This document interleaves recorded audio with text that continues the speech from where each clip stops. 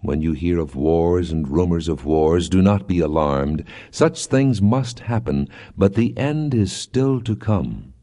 Nation will rise against nation, and kingdom against kingdom. There will be earthquakes in various places, and famines. These are the beginning of birth pains. Now we read Mark chapter 13, verse 7 and 8. And in the framework of that text, Jesus is talking about his disciples, about the fall of the city of Jerusalem, which was the capital of the country and the nation of Israel. And it was the focal point of the lives of all the people of Israel and the Jews during Jesus' day. He's telling these men that all of this is coming down and coming apart. Matter of fact, he said not one stone will be left upon another. They'll be thrown down. The disciples are going to ask him the question, when will these things be and what will be the sign when these things happen? They're going to ask that question. And then he's going to tell them that what is going to happen is going to be extremely troubling. He's going to say at verse 7, when you hear of wars and rumors of wars, don't be troubled, for such things must needs be, but the end shall not be yet. Nation will rise against nation, kingdom against kingdom. There'll be earthquakes in different places, famines, troubles. These are the beginnings of sorrows. Now that sounds familiar to me. It sounds familiar because of the difficulties we're now facing as a people, as Christians, as believers. We are facing the difficulty of a medical crisis in our lives, COVID-19. We are not meeting publicly here, the Orchard Street Church of Christ, because we are concerned that we have some vulnerable individuals who might contract the disease and we would lose them. They would die. And if we have a public service, it may be that the majority of our members would not be able to join us because of their fear of contracting the disease. So if we have our public services, we're going to be leaving people behind. This way, as we have our virtual services and on the internet, we're not leaving anybody behind. We're bringing you all along with us. So at this point, until there is a therapeutic, a reliable therapeutic, and a vaccination that is guaranteed to be good, we're going to try to continue to meet together virtually. So, we are living in troublous times politically, socially, and economically. We have individuals who are claiming that other people don't like them. We're being called racist, or racism is prevalent among us, and so there's rioting in the streets, there's protests, there are folks that are saying hateful things to one another, there are people that are making us feel as if this country's kind of coming apart at the seams, that there is no love there. And yet what I want to guarantee you and tell you is this, that among the brethren, among us, there is no racism and no hatred. We love one another. So we're not talking about problems that we're having as a group here, because I don't believe we're having that problem. And if we are having that problem, then we need to get on our knees and ask God for forgiveness and change our ways if we're having that problem. But I don't believe that's going on. I stayed in touch with most of you through Bonnie, because she tries to call everybody every week, and sometimes people call me, and sometimes people write me, and sometimes people text me, and so I kind of know that you're having problems. You're upset. And I'm upset. Jesus said, don't get upset, but we're upset. Now, we're not upset about what's happening among us, because we're cool. We're good with each other. But we're upset with what's going on around us. And what part do we have in that? What is going on around us is that there are some changes coming in the political and social and economic landscape. And it's all shifting. We're not really sure what's going on. The Constitution of the United States of America, of which we are citizens, and this is the broader sense now, we're all citizens in the United States of America because we have become signatories to the Constitution through representation. We have all agreed that we're going to keep the Constitution. If we're not going to do it, if we're unhappy with it, then we opt out of it by an oath, and we relinquish all of our rights to the Constitution and to this country, to the government of the country. If, however, we want to change it, we have the mechanisms necessary to make the changes. But we are living in tumultuous times. We're living at a time where people are questioning the Constitution because they're questioning the character of the men who wrote the Constitution, which I do not believe is a fair analysis of the situation. These men may not have been the most sterling of characters, but they wrote a good document. And the document, if we don't like it, can be changed. That's the point. Now, I want to talk about our relationship to each other under the Constitution of the United States of America. This Constitution came about because of a War of Independence, 1776. The country gained, the colonies gained their independence from Great Britain and from France, by the way, as well, but mainly from Great Britain, gained their independence, and then 1787, a Constitution was drafted by James Monroe and Thomas Jefferson, and then in 1888 it was signed by representatives of the 13 colonies, and that became the agreement or the Constitution of the United States of America, and that's the one that we are now under and beneath. And in addition to this, when the drafters of the Constitution and those who are looking over it and trying to govern by the Constitution looked at it and said, well, here are some things that we need to change. And so there were amendments made to the Constitution, 11 to start with, and they trimmed it down to 10, and then another 17. So we have 27 amendments to the Constitution that makes up the document itself.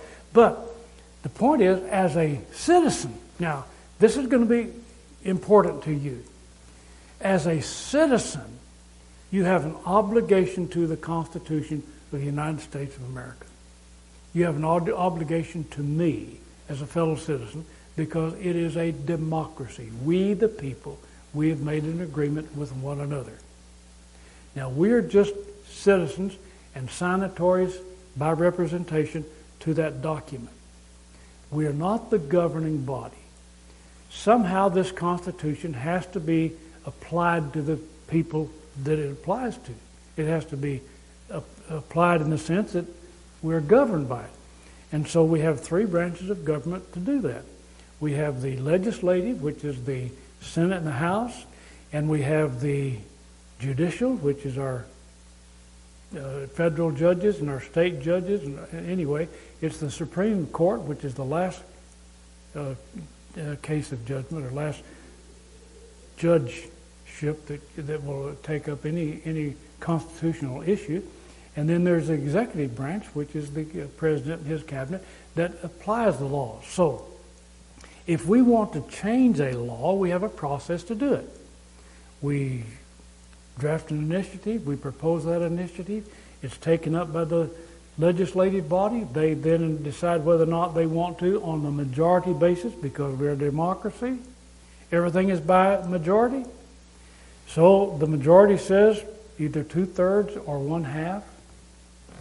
It is a majority, a simple majority or a 2/3 majority. They decide whether or not this bill will be passed. And then the judicial branch will decide how to apply it, and then the executive branch will execute it. But that's how laws are changed in this country. And I agreed to that. And you did too. Because you are a member of the democracy called the United States of America. You're a member of the, and you're bound by that Constitution. And that Constitution overrides all the other laws that are beneath it. So, if a state has laws that they pass, and there are 50 states, if a state passes laws in their own purview, it has to be in accordance with the Constitution of the United States of America. It cannot be in conflict with our main Constitution. And if a local government passes a law, it's the same thing. It has to be not in conflict with the Constitution of the United States. So all of this is governed by that Constitution. And if we want to be part of the government, now I am a citizen, but I'm not part of the government. I'm not part of the government. The only way I can exercise any influence on the people and the government of the people is by my vote. I can do that. And by my representative, whom I vote in or vote out, who can stand for me and say what I want to say. Now that's how we do it. That's how it's done in a democracy. So the governing body, however, will apply the laws to the citizenship. Okay? That's the government. So when we talk about the government, that's what we're talking about. That'll be an important point that we get to in just a moment. In addition to having the problems of the Constitution before us, we also have problems that the familiar landmarks that we have become accustomed to are fading and disappearing. Not only are we destroying our national monuments, which is important, but we're destroying our moral and ethical standards. They're coming down. Our standards of right and wrong are being blurred. We're not sure. And part of that has to do with what's going on in our democracy. Part of it has to do with that. Because we are not only being ruled by the majority, but we're allowing the majority to tell us what's right and what's wrong. So if the majority of people like something, then they do it and pass a law so that it involves us too. When the majority of people like it and pass the laws, then it becomes the law in the land and that we're under obligation. So the governing bodies can sometimes make mistakes and do. And it can blur the distinction between right and wrong. Now, what we want to say before we get too far and say and get into the idea that, or into the concept that maybe things are not solid for the Christian, what we want to say is this, that the believer has something that the world does not have. We have solid ground to stand on. We have the solid ground of the kingdom of God, not the kingdom of this world, but the kingdom of God. And our ground is not trembling beneath our feet, like the world is now causing uproars and shift in paradigms. Our paradigm isn't shifting.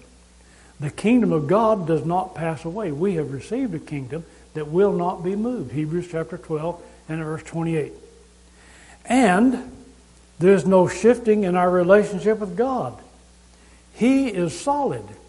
So laws can change, morals can change, ethics can change and get lower and lower, but God is changeless. He doesn't change. He is steady. He is dependable. He's always where He says He is. And James says every good and perfect gift is from above and comes down from the Father of lights, with whom we have no variableness, neither shadow of turning. We don't have any doubt about God. We know where He is and what He will do, and that He is faithful and reliable for us.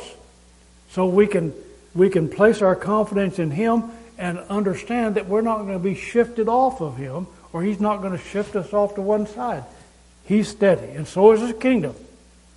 And we can also understand that even though the bar has been lowered on the ethics and morals and family values that we see in our country, the morals and standards and family values in the Bible remain the same. They're not changing. These landmarks are permanent. They remain steadfast and certain, and they're not fading away. Don't worry about these standards of ethics and morals going away. And we can apply these standards to our lives, and we can teach these principles to our children and to our grandchildren with confidence that they're right and beneficial and do no harm. Paul told Timothy to preach the word. Be instant, in season, out of season, reprove, rebuke, exhort with all long suffering and doctrine. For the time will come when they will not endure sound doctrine, but after their own lust shall they heap themselves teachers having itching ears. They shall turn away their ears from the truth, shall be turned unto fables. The morals and the ethics of the New Testament are timeless. They're timeless. And in addition to this, we have a representative that we do not have to be ashamed of. Now, I should have mentioned as we're going through this that there are a lot of people representing us that are untrustworthy at this time. Always have been. Their character is flawed, deeply flawed.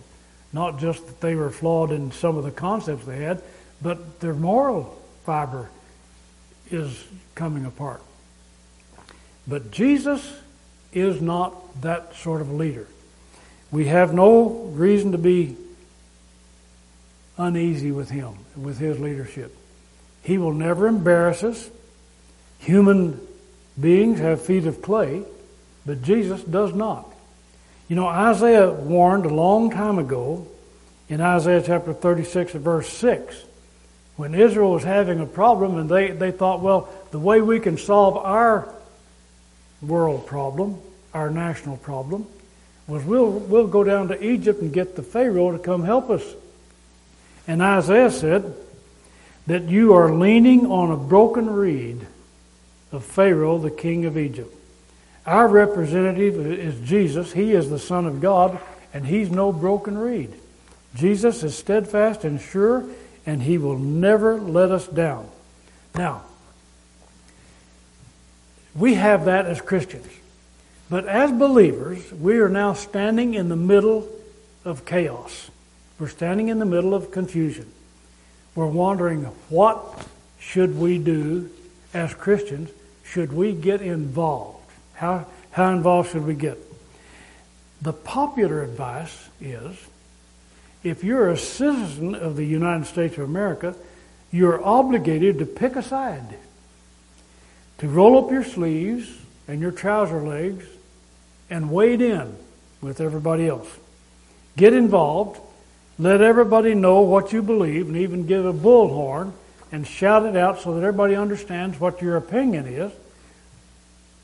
Draft a poster, put up a sign in your yard, wear a t-shirt or a ball cap with a logo, paint your message on somebody's wall or somebody's building, join a movement, run for office, because we're told by some that we need more Christians, more believers in government.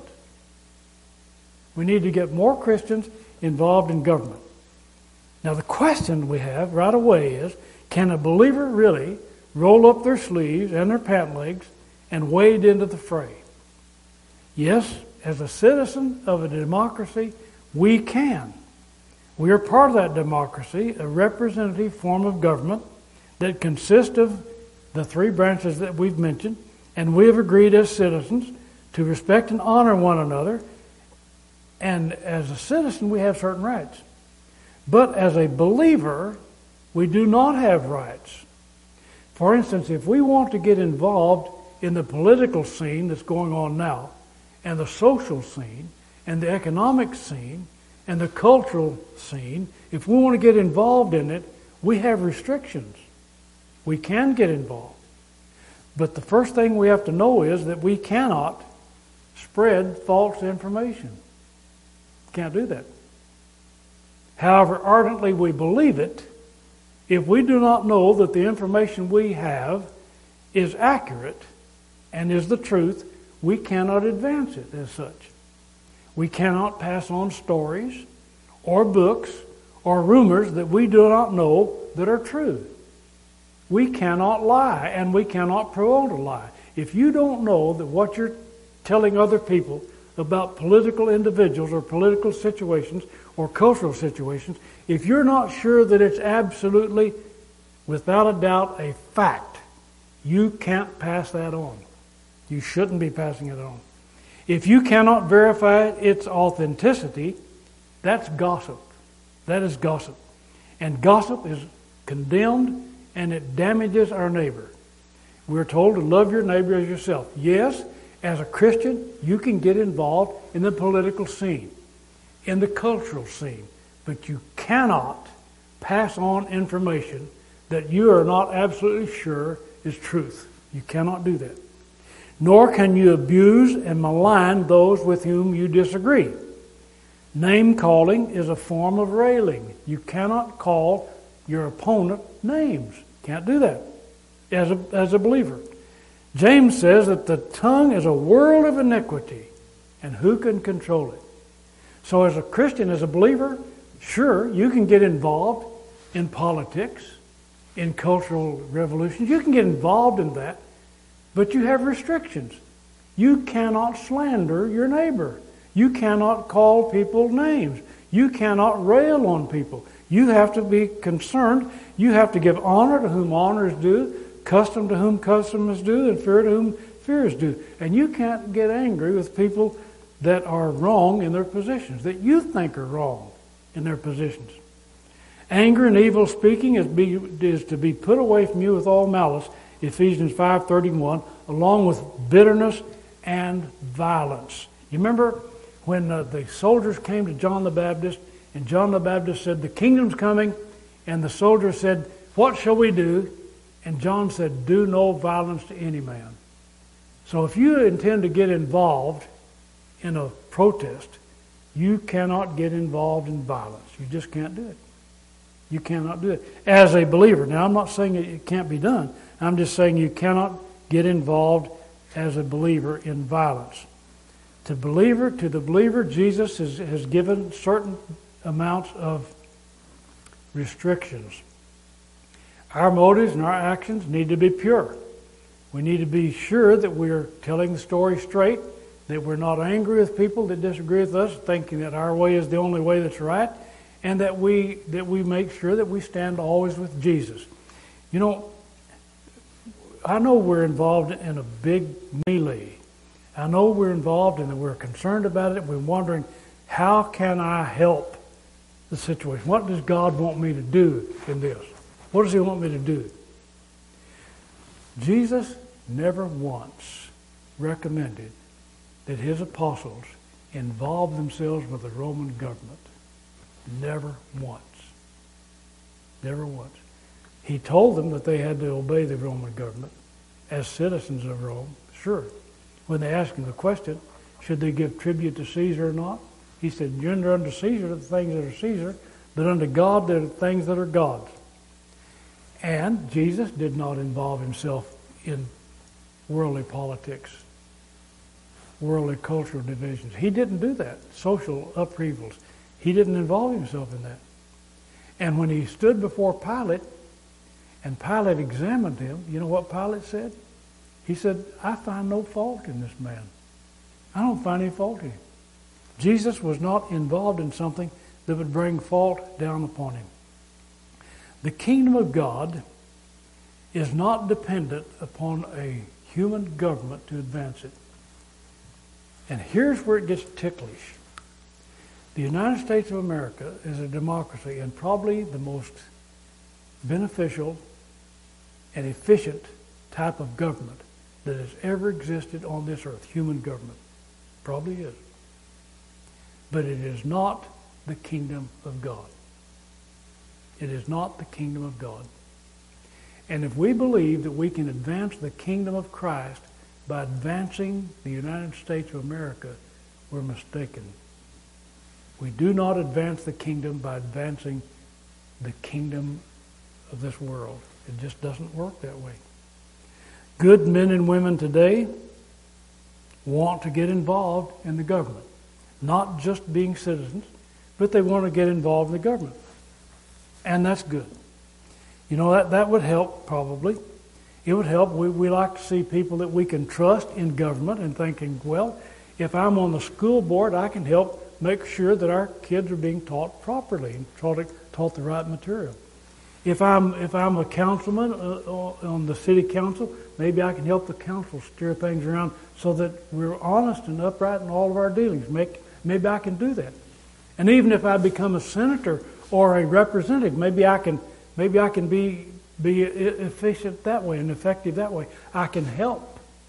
And so that's what we're told. Not only do you want to be involved as a citizen, but now then we are told that it's good if you could be involved as a governor, someone who governs other people. Now that's the difference. That's why I want you to remember this. It's different. You're different from being a citizen to being part of the government. A citizen is not part of the government. Part of the government is those people who rule everybody else. And they're elected to do that. Selected to do that. I'm not a governor, and most of you aren't either. I'm a citizen. So I have a responsibility as a citizen toward you to treat you as the Constitution has dictated. But I don't have the responsibility to govern you. Now, would it be good if Christians were governing in the United States Senate, legislature, and so forth, Congress? Well, you say, sure. Wouldn't that be wonderful? If we had Christians who had high morals and high principles, if they were governing, would that help the kingdom of God? That's the issue. Now, the kingdom of God is going to be here when the United States government is gone. When the United States of America vanishes, the kingdom of God will still be here. It always has. 4,000 years ago, God made a promise to Abraham, and that promise was, I'll make your seed as abundant as the stars of heaven and as the sand of the sea. And because of the fact that the government of Jesus Christ and the kingdom of God rules in the hearts of men, and that's what we're told in the book of Luke chapter 17, verse 41, the kingdom of God is within you. Because the kingdom of God rules in our hearts, then the sword of the kingdoms of this world do not have any power over us and cannot stop the kingdom of God. Okay. Daniel wrote it this way in Daniel chapter 2 at verse 44. He says, in the days of these kings, and he was talking about the Roman government, the Roman kingdom, in the days of these kings shall the God of heaven set up a kingdom which shall never be destroyed, and the kingdom shall not be left to other people, but it shall break in pieces and consume all these kingdoms, and it shall stand forever. Let's define the problem for the believer. Our world is changing, and we're worried and uneasy about the eventual outcome in this country for our children and our grandchildren. What sort of world are we going to leave them in the future? Will they have freedom, prosperity, stability? What we need to be sure that we're doing is leaving them access to the kingdom of heaven that is going to endure. Our bank accounts may shrink. Our property may go away. And our prospects of happiness may fold under this government, under this Constitution. But it will never go away under the kingdom of Christ. That's what we need to promote. Now, if the believer decides to become a part of the government and see if they can influence it from within, isn't that what we're talking about? Okay, I'm satisfied to cast a vote, but I also want to maybe have a hand in manipulating the government to make sure it goes in the right direction and that it benefits the kingdom of God. Maybe I can do that. You know, we have some illustrations in the Bible of people that tried to get into and did succeed in getting into worldly governments. We do. Daniel, in the book of Daniel, he was taken into Babylonian captivity, and the Chaldean kingdom was in effect at that time under Nebuchadnezzar. That was a world kingdom. And Daniel was taken into captivity along with 3 of his friends, Shadrach, Meshach, and Abednego, and they came into favor with the king, with Nebuchadnezzar, for a while. Nebuchadnezzar decided, however, because he had control, he said, I'm going to build a statue of myself, which he did, and it's about 20 feet tall. And he said, I want you to bow down and worship the statue. Now that was the government, and they were part of the government, and they were involved in it, and they couldn't stop that. He built it anyway.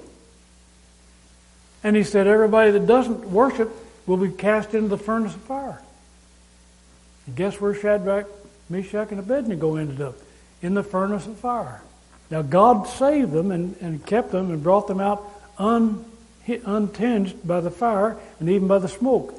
But the point is, they did not change the government. They were there. And Daniel, well, okay, how about Daniel? All right, let's talk about Daniel. Daniel not only was part of the government, but Daniel was one of the 3 rulers over 120 provinces in the Chaldean Empire. He was one of the 3 under Darius, and he was the chief of the 3. So he was in a position of authority where he could really help his people, help others. He could change that government. You see, what happened to Daniel?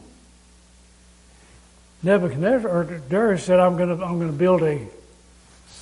build a idol just like he did before," and he had to pay the price for that. But he said that at the time that they made a sound or sounded the trumpet, everyone was supposed to worship.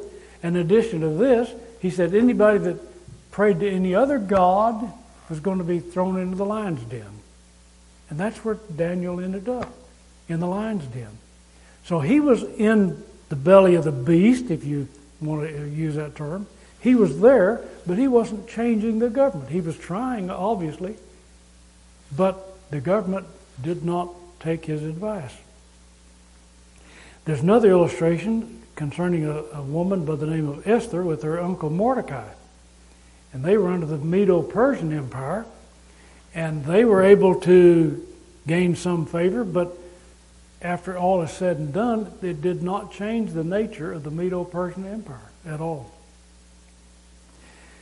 Well, Nehemiah and Ezra were in the government of the Persian government under Ahasuerus, and they were given some favor, but at the same time, all I'm saying is that even though you had these good men and women involved in those governments, they were not changing those governments. They were not changing them. Now, I'm not suggesting that you not try it. If you think you can be a good senator, and if you think you can be a good congressman, if you think you can be a good mayor, if you think you can be a good alderman, whatever it may be, if you think you can exercise some authority or some influence for Jesus Christ, then do it. But what I'm saying is, you need to be warned that it hasn't worked before. It has not worked before. And you may find yourself riding the beast.